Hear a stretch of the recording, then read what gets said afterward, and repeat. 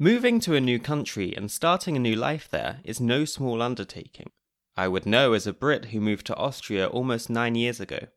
There are some major changes that you can foresee, like having to get used to a new language, but there are so many smaller day-to-day differences that you might not see coming and that can catch you off guard.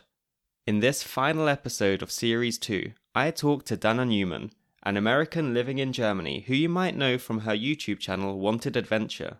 We talk about what it's like to move abroad to Germany as an American, what culture shock she experienced when she arrived, and all about her experiences with the German language as a newbie in a German-speaking country.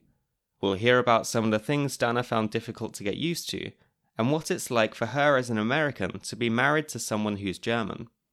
But before we get started, I've started a little blog on the Yellow of the Egg website.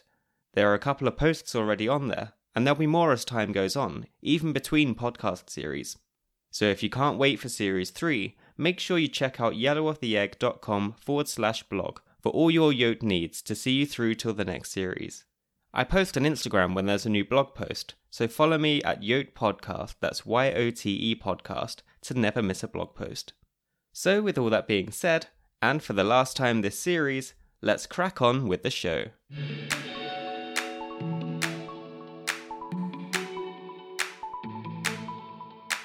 This is Yellow of the Egg, the podcast where we make the German language buy its own birthday cake.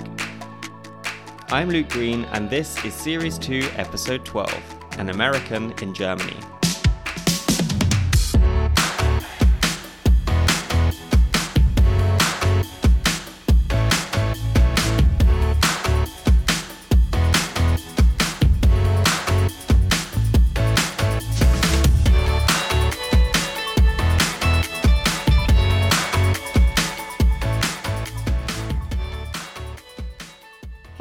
I'm Dana, and I'm an American who lives in Munich, Germany.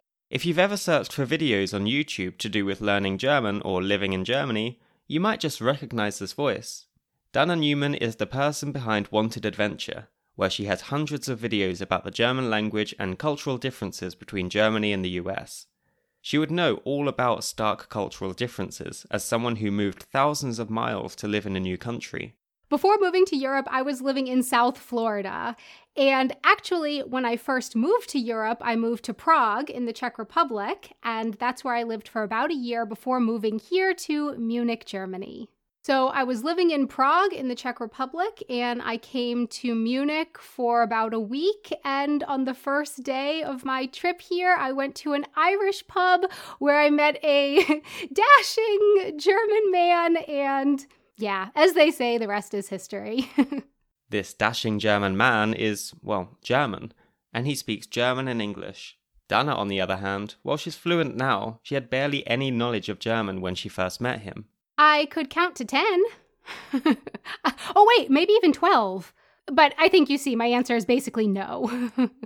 So English is my first language, and I grew up hearing Czech in the household. So my mom was the first generation born in the US. So I heard Czech spoken. My mom speaks Czech, but I never learned Czech. I mean, I learned a few words. I learned some songs. And then I also learned Spanish in school. So I would say my language history is English, native language. Spanish, I feel like I used to be kind of going in the direction of fluent. But when she met her now husband, Stefan, her language priorities shifted. Ever since I started learning German, it's taken up all of the foreign language space in my brain. And I know the Spanish is still there because when I've gone to Spain, it's come back quite quickly. But yeah, German is really taking up that foreign language area. And then Czech. When I lived in the Czech Republic, I did study Czech and I learned some of it. But again, that's also kind of hidden now back behind the German language. Dana decided to move to Munich in Germany to live with Stefan. Her journey with learning German started before she made that move, though. One of the first things that I did was buy a German book, and it came with a CD, and I just started trying to teach myself some German. This was before I had moved to Germany. I was still living in Prague, and I just thought, let's see if I can already learned some German before I moved there. And I started listening to German music. I tried a lot of things, actually. Some worked for me, some didn't. I tried listening to German while sleeping, and that was one of the things that did not work for me. Maybe it works for other people, but it did not work for me. I have to admit I tried that too, and I can't vouch for its effectiveness either.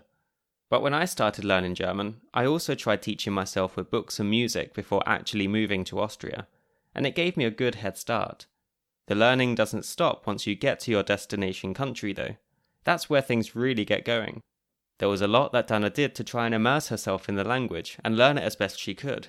In my apartment in Munich, I labeled so many things with tape and the name of the thing in German so that I could always see it when I looked around. I watched shows in German. Oh, one thing that I found really helpful for me was listening to something in German and reading that same thing in German at the same time. And I actually saw, Luke, that you have transcripts for your podcast, which, okay, this is not a podcast in German, so it doesn't help if somebody's trying to learn German, but if somebody's trying to learn English, they could do that. They could read the transcript in English and listen to the podcast at the same time. And I found for me that that was just really helpful with learning German. Oh, and I also took German courses. Can't leave that out. I took German courses as well. These are all things you can probably do in your home country too. You can label your things or find YouTube videos or attend German courses. You don't have to be in Germany to do that. But having to use German in your day-to-day life forces you out of your comfort zone. Sometimes you can get away with speaking English in Germany, but sometimes you have to try and make yourself understood in German. There have been times when I've gone to a store, for example, and I was already nervous to ask where something is or whatever I needed to ask the person who worked at the store. I was nervous to speak German.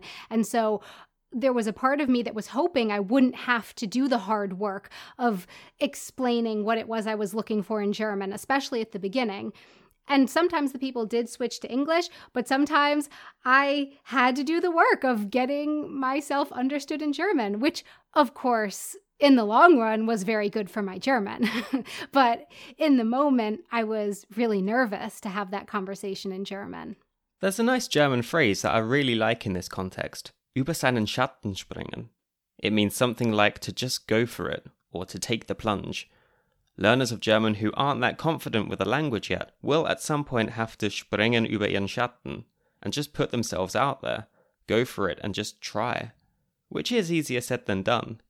This is probably one of the scariest parts about language learning for us introverts. One thing that's great about having a German-speaking partner, though, is that you don't have to force yourself to speak to strangers to practice. You can just practice at home, which is something that Dana really benefits from, right?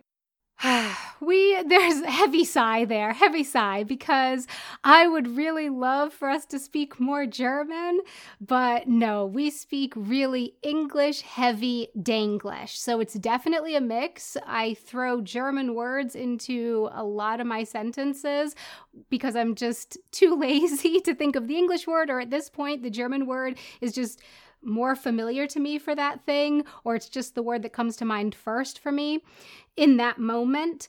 But yeah, we mostly speak English. There have been times in our relationship where we've tried to say like right before we got married, we were like, we're going to speak German. And for several months, we really kept that up. And then we got married and we went right back to speaking English with each other. It's just, we met speaking English. That's the language that our relationship developed in. And yeah, it's just the language that feels the most right when we speak with each other in. I can't really describe it any more than that. Like, of course, he's still my husband in German, and I'm still me in German, but somehow English just feels right. There is this thing about feeling a bit like a different person when speaking a different language. Sometimes, though, relationships to other people can feel different if you switch the language, especially if you meet in one language and only introduce the other language later on. Again, this is something I, and I'm sure many others, can relate to. When there is a relationship where both people are fluent in each other's languages, you end up with all sorts of code switching, that is, alternating between languages within a single conversation. If the two partners have different first languages, as is the case with Dana and her husband, there's also the potential for some miscommunication, particularly when it comes to false friends. When it comes to misunderstandings, even though we're speaking English with each other, and we're speaking the same language, there are still definitely misunderstandings there because we come from two different countries and then English is not his first language. And the thing with misunderstandings is that sometimes you have no idea, or at least sometimes I have no idea that I'm right smack dab in the middle of a misunderstanding until after the fact. Like, I don't even know I'm in a misunderstanding. Like with the word eventuell and eventually, that eventuell means maybe or perhaps in German, and eventually definitely does not mean that in English. It means you're going to do it, but at some point in time. This is quite an important distinction. For example, take the sentence, wird eventuell für uns kochen. That means something like, he might cook for us, not he will eventually cook for us. There are other similar false friends between German and English, such as aktuell, which doesn't mean actually, but rather currently. And so we had this misunderstanding where I said eventually, and he thought I was saying eventuell, but I didn't know that eventuell meant something different in German, and he didn't know that eventually didn't mean eventuell, and so we were just very confused. And it wasn't until a while later that I learned the word eventuell and was like, oh, so that's why there was this misunderstanding. So yeah, you never know. Even today, after being together for so many years, we still have misunderstandings with the language or with the culture. There is lots of opportunity for misunderstanding when it comes to cultural differences to do with the use of certain words. In general, there seems to be a tendency towards English speakers more readily using more intense terms for less intense situations. Think of the word love. English speakers are likely to say they love this, or they love that, or they might say I love you to a friend.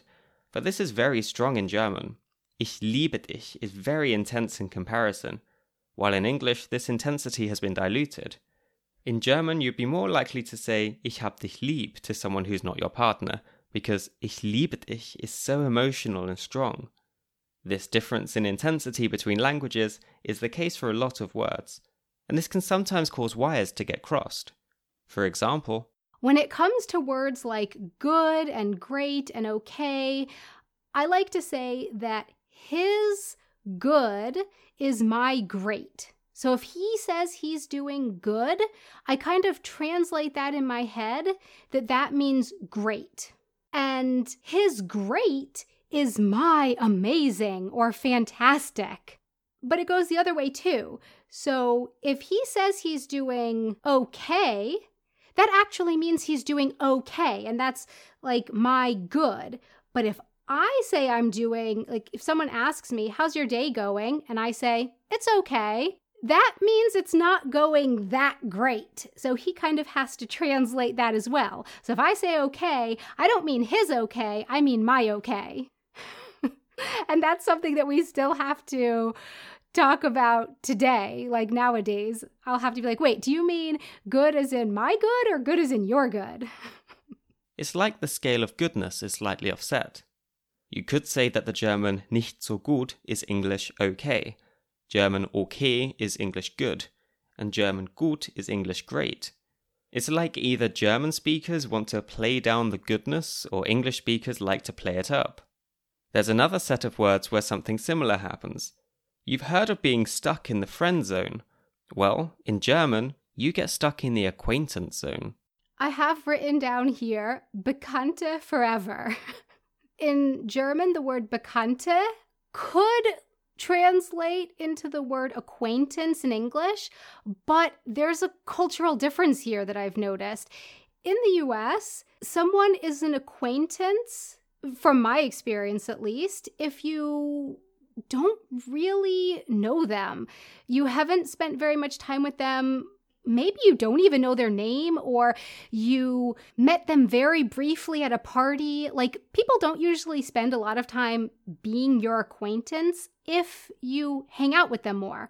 Like, once you hang out with someone a few times in the US and you like hanging out with them, then it generally moves into the friend category, like away from acquaintance and to friend. Whereas in Germany, I have noticed that people can know each other for many years and still refer to each other as Bekannte, as acquaintance. So that's why I have on here, Bekannte forever. You can know someone for many years and always be a Bekannte. It certainly seems to be a thing that people generally show more overt distance to each other in German. Closeness seems to develop much more slowly, at least in the language you use. In reality, you could have a good friendship going with someone, in the English sense of the word friendship, but still refer to them as a Bekannte. This whole thing of closeness and distance is a big generalization, of course, but if we compare this to how things are in the US, there is an unmistakable difference. Dana's husband Stefan noticed this when the two of them visited the US together one time. Like, one time we were driving on the highway and we had to stop to pay the toll.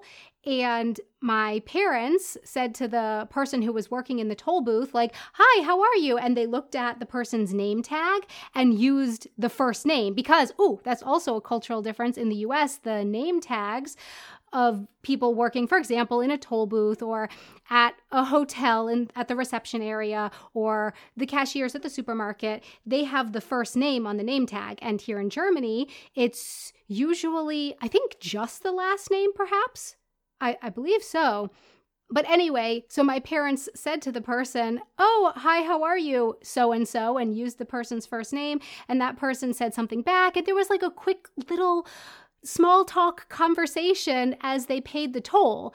And then when we drove through, Stefan was like, "How did you know that person?"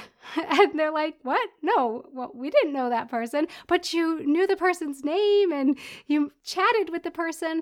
So even though you're not actually close to this person in the toll booth, you've never even met them before, it's custom to use first names and to engage in small talk with the person, without this necessarily being seen as a sign of closeness. In the German-speaking world, you're much less likely to see this happening, because it really is a sign of closeness to use first names and ask how people are. If you do this with strangers, you can get mixed results, as Dana found out. Like, when I was in Germany and went to the cashier and said, "Wie geht es Ihnen?" And then I came home and I told Stefan, like, the cashier didn't want to talk to me. I was trying to be polite and they didn't want to talk to me. He was like, "Well, why would you ask that question?" And I told him, "Because that's what you ask." And when he came with me to the US, then he got to see it firsthand, how Americans ask, "How are you? How are you? How are you? How are you?" everywhere. And he got to see that and he realized, okay, yeah, I guess everybody does ask, "How are you?" to everyone. It's not that common for customers to engage in any kind of conversation with the people who work at a supermarket. Sometimes it's fine, but sometimes you'll probably get a funny look. Asking someone how they are in German is usually seen as a bit of a personal question, as opposed to just a phatic expression, as it often is in English. Things are done differently in general when you go shopping in Germany and Austria, when compared to the US or the UK, for example. So I have made multiple videos on my YouTube channel about the cultural differences between grocery shopping in Germany and the US, because there are just so many things. From the fact that if you want a cart here in Germany, you have to put a little coin in to get the cart out. Or I've noticed that a lot of people in Germany carry around like a little plastic token that they can use. So that's already different right at the beginning. We have that in the UK too, so maybe it's more of a European thing? Can't confirm this. And then the speed at which the cashiers scan the food here in Germany. I can see you, Luke. I can see your facial expression, so I think it's the same in Austria. Oh, yes. It's just so fast. Even after living over a decade in Germany, I don't have 10 arms. I do not know how people pack fast enough with just, anything less than 10 arms. I just can't do it. Again, a generalization, but it's my experience too that you have to be prepared. The cashier will put everything through the till at a rate of knots, and if you're not done packing by the time you've paid and you have your receipt, the cashier will usually start throwing the next customer's shopping in with yours. It's all about getting customers in and out as quickly as possible. So I always feel like I'm just in the weeds down there trying to pack as quickly as I can. And then I had to learn at the beginning that if you do need a paper bag, you have to grab it beforehand. So the setup in the US is that the cashier just kind of gives you a bag when they're scanning your items. But yeah, in Germany, you have to be sure to grab your bag. And if you don't, it can just become this whole big hassle because the bags are all the way down at the other end of the checkout lane. And then you have to ask people, hey, excuse me, can you pass me a bag? And you have to do it in German. And it's just really embarrassing. It's a palaver. Especially for someone who wasn't brought up in this culture, it can be super stressful when you end up holding everyone up because you're too slow at packing or you forgot to pick up a carrier bag. But there is one thing that's universally looked down upon. If you forget to do this when you're at the supermarket, be prepared to face the contempt of all the other customers who have to wait in line behind you. Sometimes, depending on the store, you might have to weigh your own fruits and veggies. And if you don't notice that you are in a store where you have to weigh your own fruits and veggies and you get all the way to the checkout line and it's your turn and then you have not weighed your fruit and veggies, it's like, shame, shame. The cashier will literally have to leave the till, walk all the way over to the fruit and veg section, weigh the stuff for you, and come back. You'd think that they would have installed tills that can weigh fruit and veg there, but nope, many supermarkets just don't have that here. In fact, there's a lot that the supermarkets in Germany and Austria don't have. If you're coming from a different country, there are things that you're just used to finding in a supermarket that you wouldn't question. When it's not there, you can really miss it. I'm talking specifically about the food. At the beginning, when I first moved to Germany, or when I first moved abroad in general, I kept trying to recreate foods that I missed from the US. But sometimes you couldn't get all the ingredients. For example, brown sugar. I actually, when I moved abroad, didn't know what brown sugar was, but it seems to be in a lot of American recipes, especially cookie recipes. And when I came to Germany, I wanted to make something and I needed brown sugar. And I went to the store and I couldn't find brown sugar. And so then I told Stefan, that I couldn't find brown sugar. And he was like, it's at the store. I don't know why you didn't see it. It's right there. And I was like, well, if you're so smart, then get some brown sugar from the store and bring it home. I said, I didn't see any.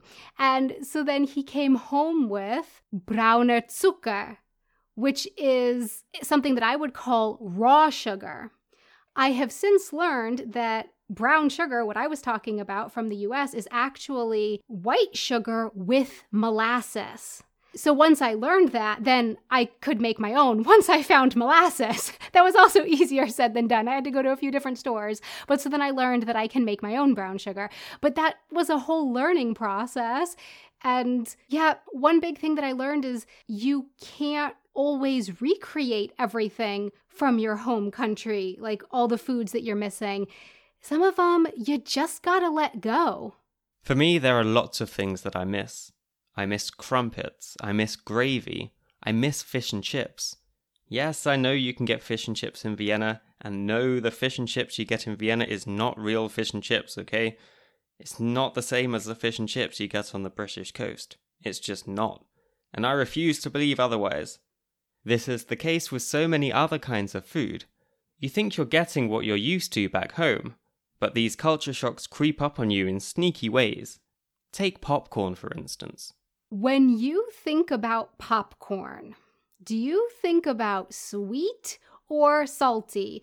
Because in the US, when I thought of popcorn, it was connected with salty. Sure, you had other kinds of popcorn. I mean, in the US, you had caramel popcorn, chocolate popcorn, kettle corn, which was sweet, red popcorn, green popcorn, blue popcorn. You had all different kinds of variations of popcorn, but standard popcorn was salty. And then I went to the movies with Stefan, and he was like, okay, so do you want popcorn? Yes. What kind?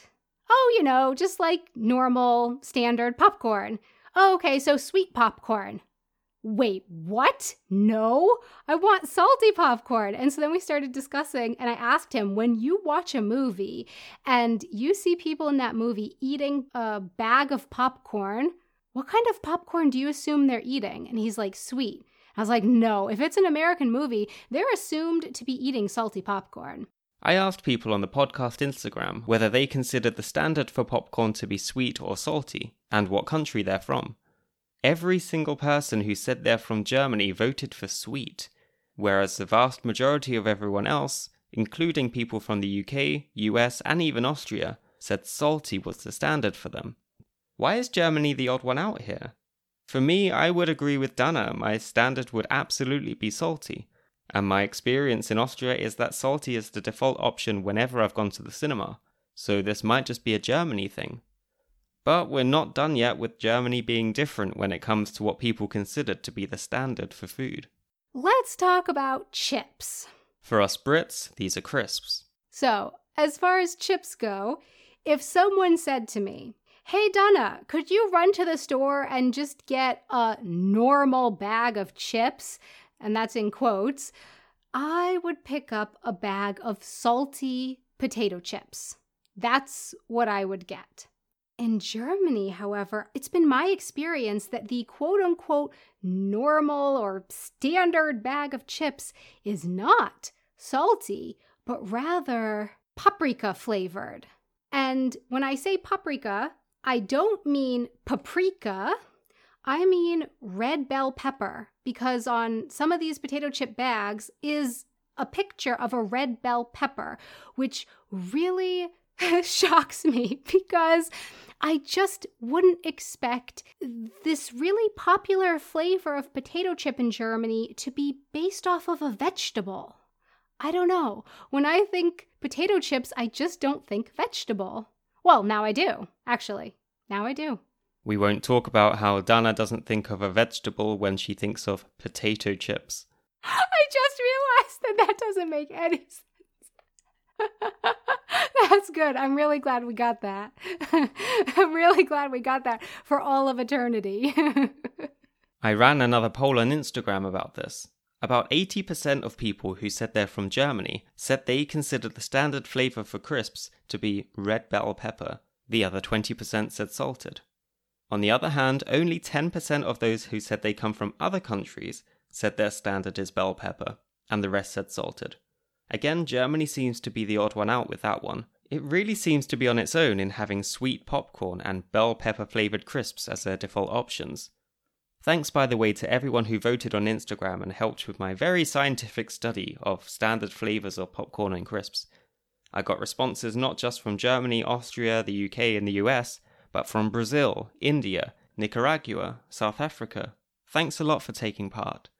I have to say, I don't think I've ever tried red bell pepper or paprika flavoured crisps before.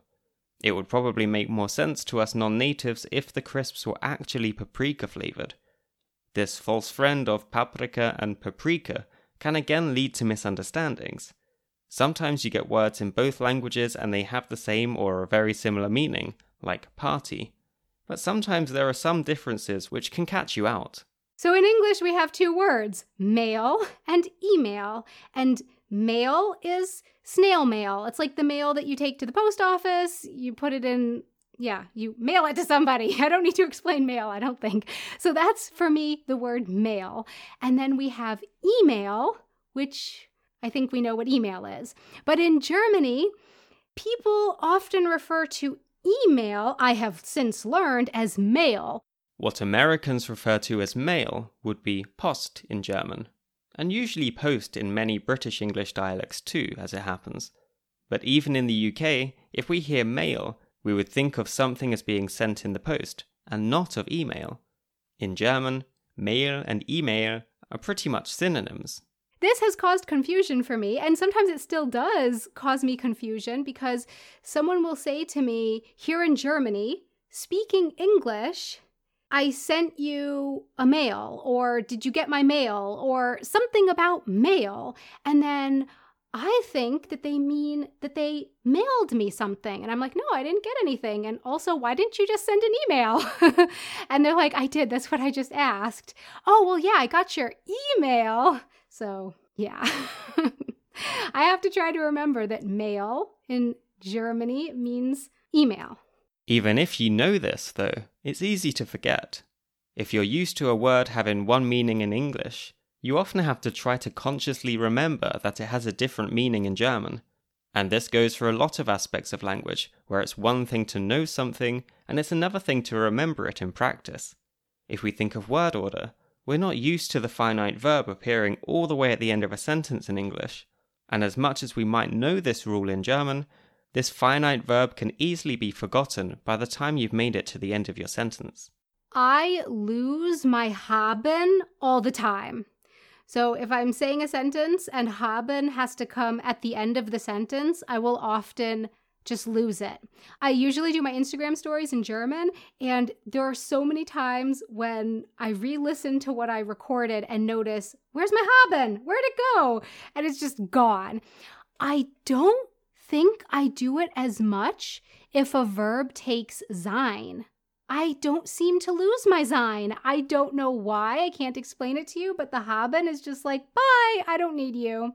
To be fair, if it's a long sentence, you can sometimes forget by the end of it whether you're in a subordinate clause where the finite verb goes to the end, and you don't know whether you've already said haben at the beginning. The whole finite verb goes to the end thing can take time to get used to, but it's not the worst thing about German. If you've been on the podcast website, you might have seen my least favourite thing about the language. There's a lot that frustrates me about German, but probably nothing more so than the plurals. Yes, the plurals in German. I mean, come on, in English for, 90% of the time, it's just an S. It's shoe, shoes, book, books.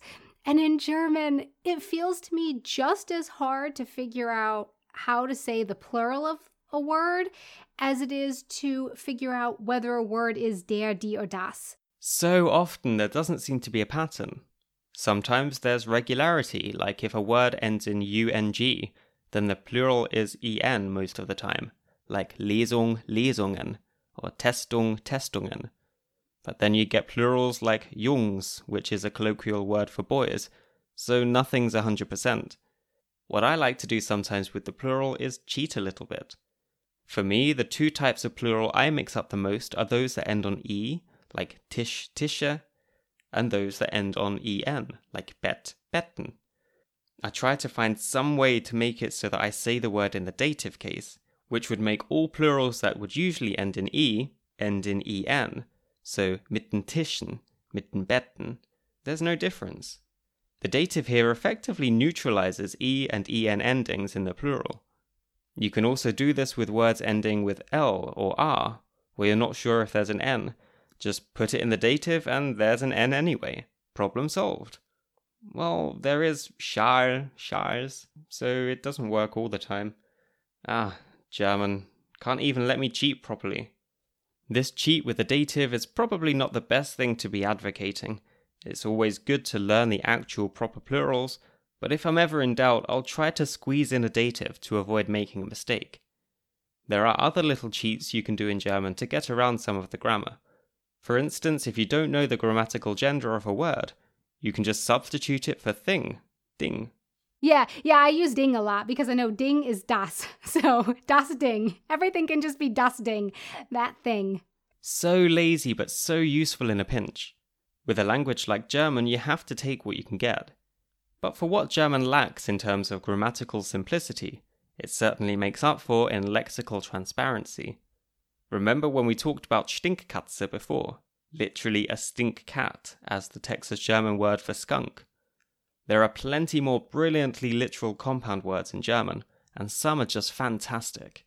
I love the compound words in German. Sometimes they're poetic, sometimes they're just really interesting.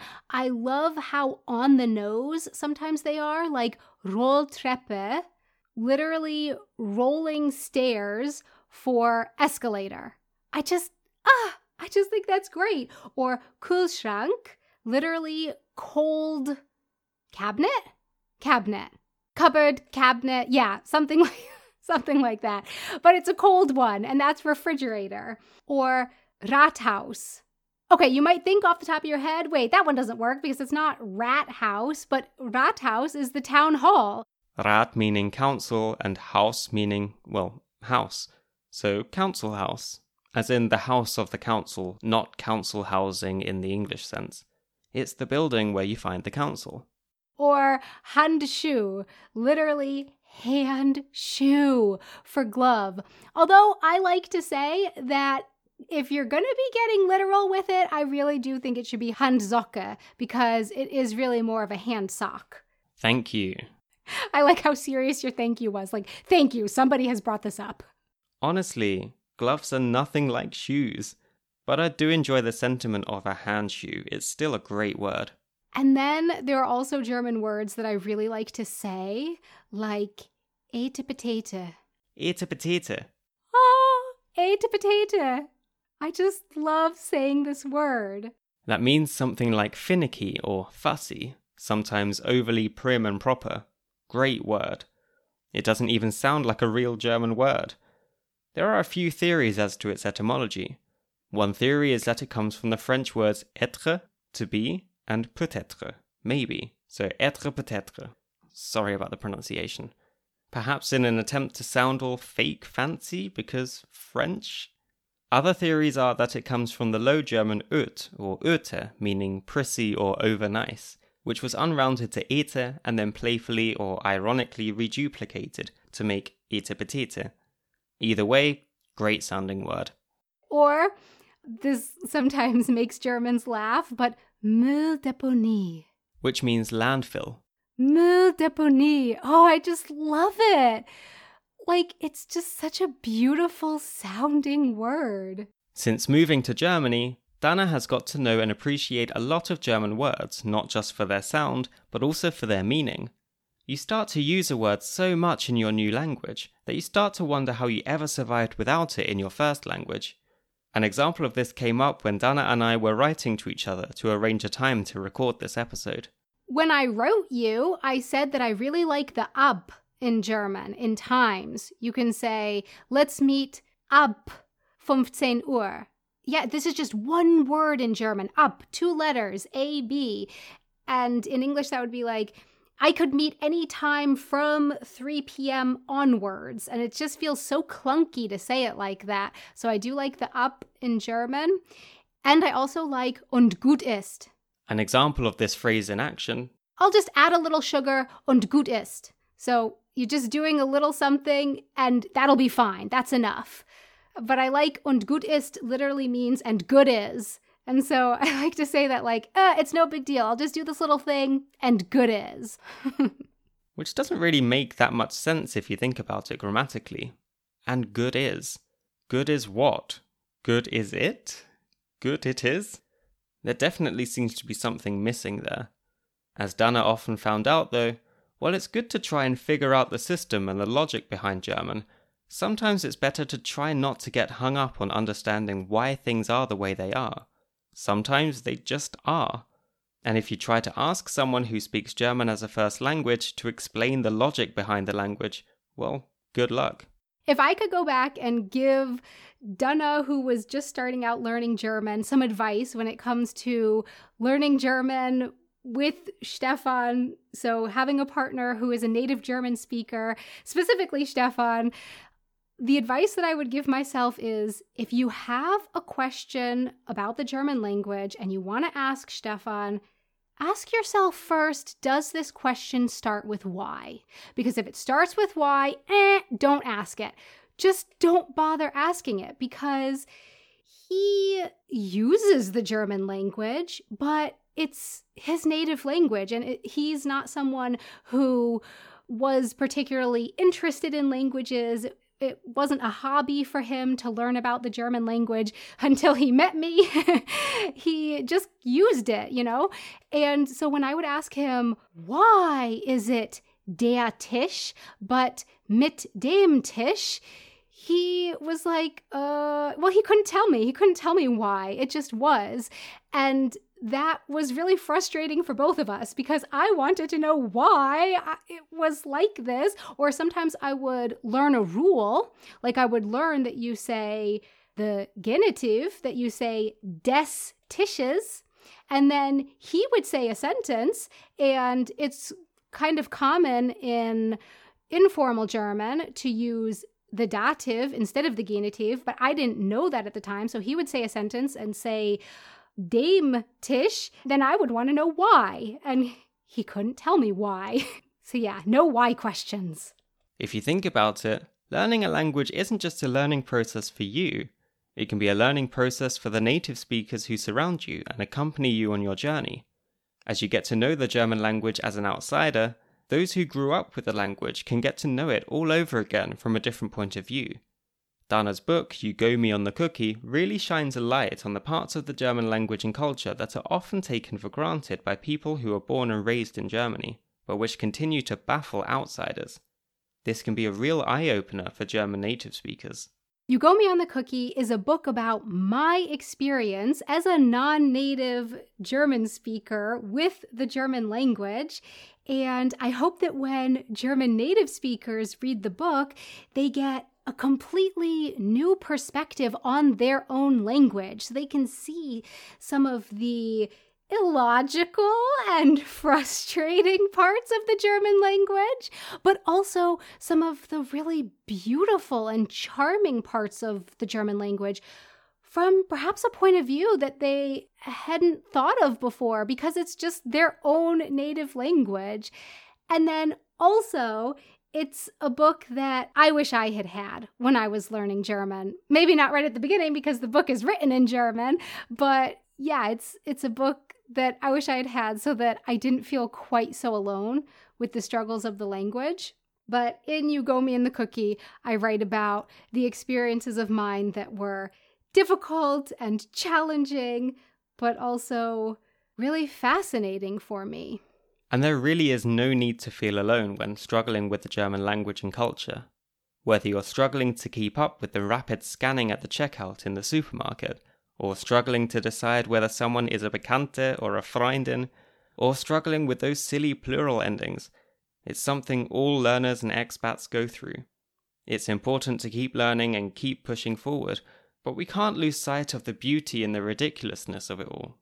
If we really want to enjoy German, we can't get too hung up on getting things right all the time. When learning German, in addition to learning the language, I have also learned that for me, it's really important not to strive for perfection in my German. And that's not always easy. There are times when I'm sitting there and I'm studying German and there's this little voice in my head that's like, don't make any mistakes, you better get it perfect. And I can look back on moments when I really wasn't enjoying the process of learning German. And usually I can see, ooh, in that moment, I was striving for some kind of perfection. And that's in quotes, perfection in my language. And that's why I wasn't having any fun in that moment. I have noticed that for me, when I'm striving for perfection, it just sucks the fun right out of the whole process of learning the language. And learning German has been challenging enough as it is. I need that fun in there to keep it fun. I need that fun. So yeah, that's just something for me. I always try to remind myself it's not about perfection. Languages are, in my opinion, about communication. And you don't necessarily need perfect to communicate.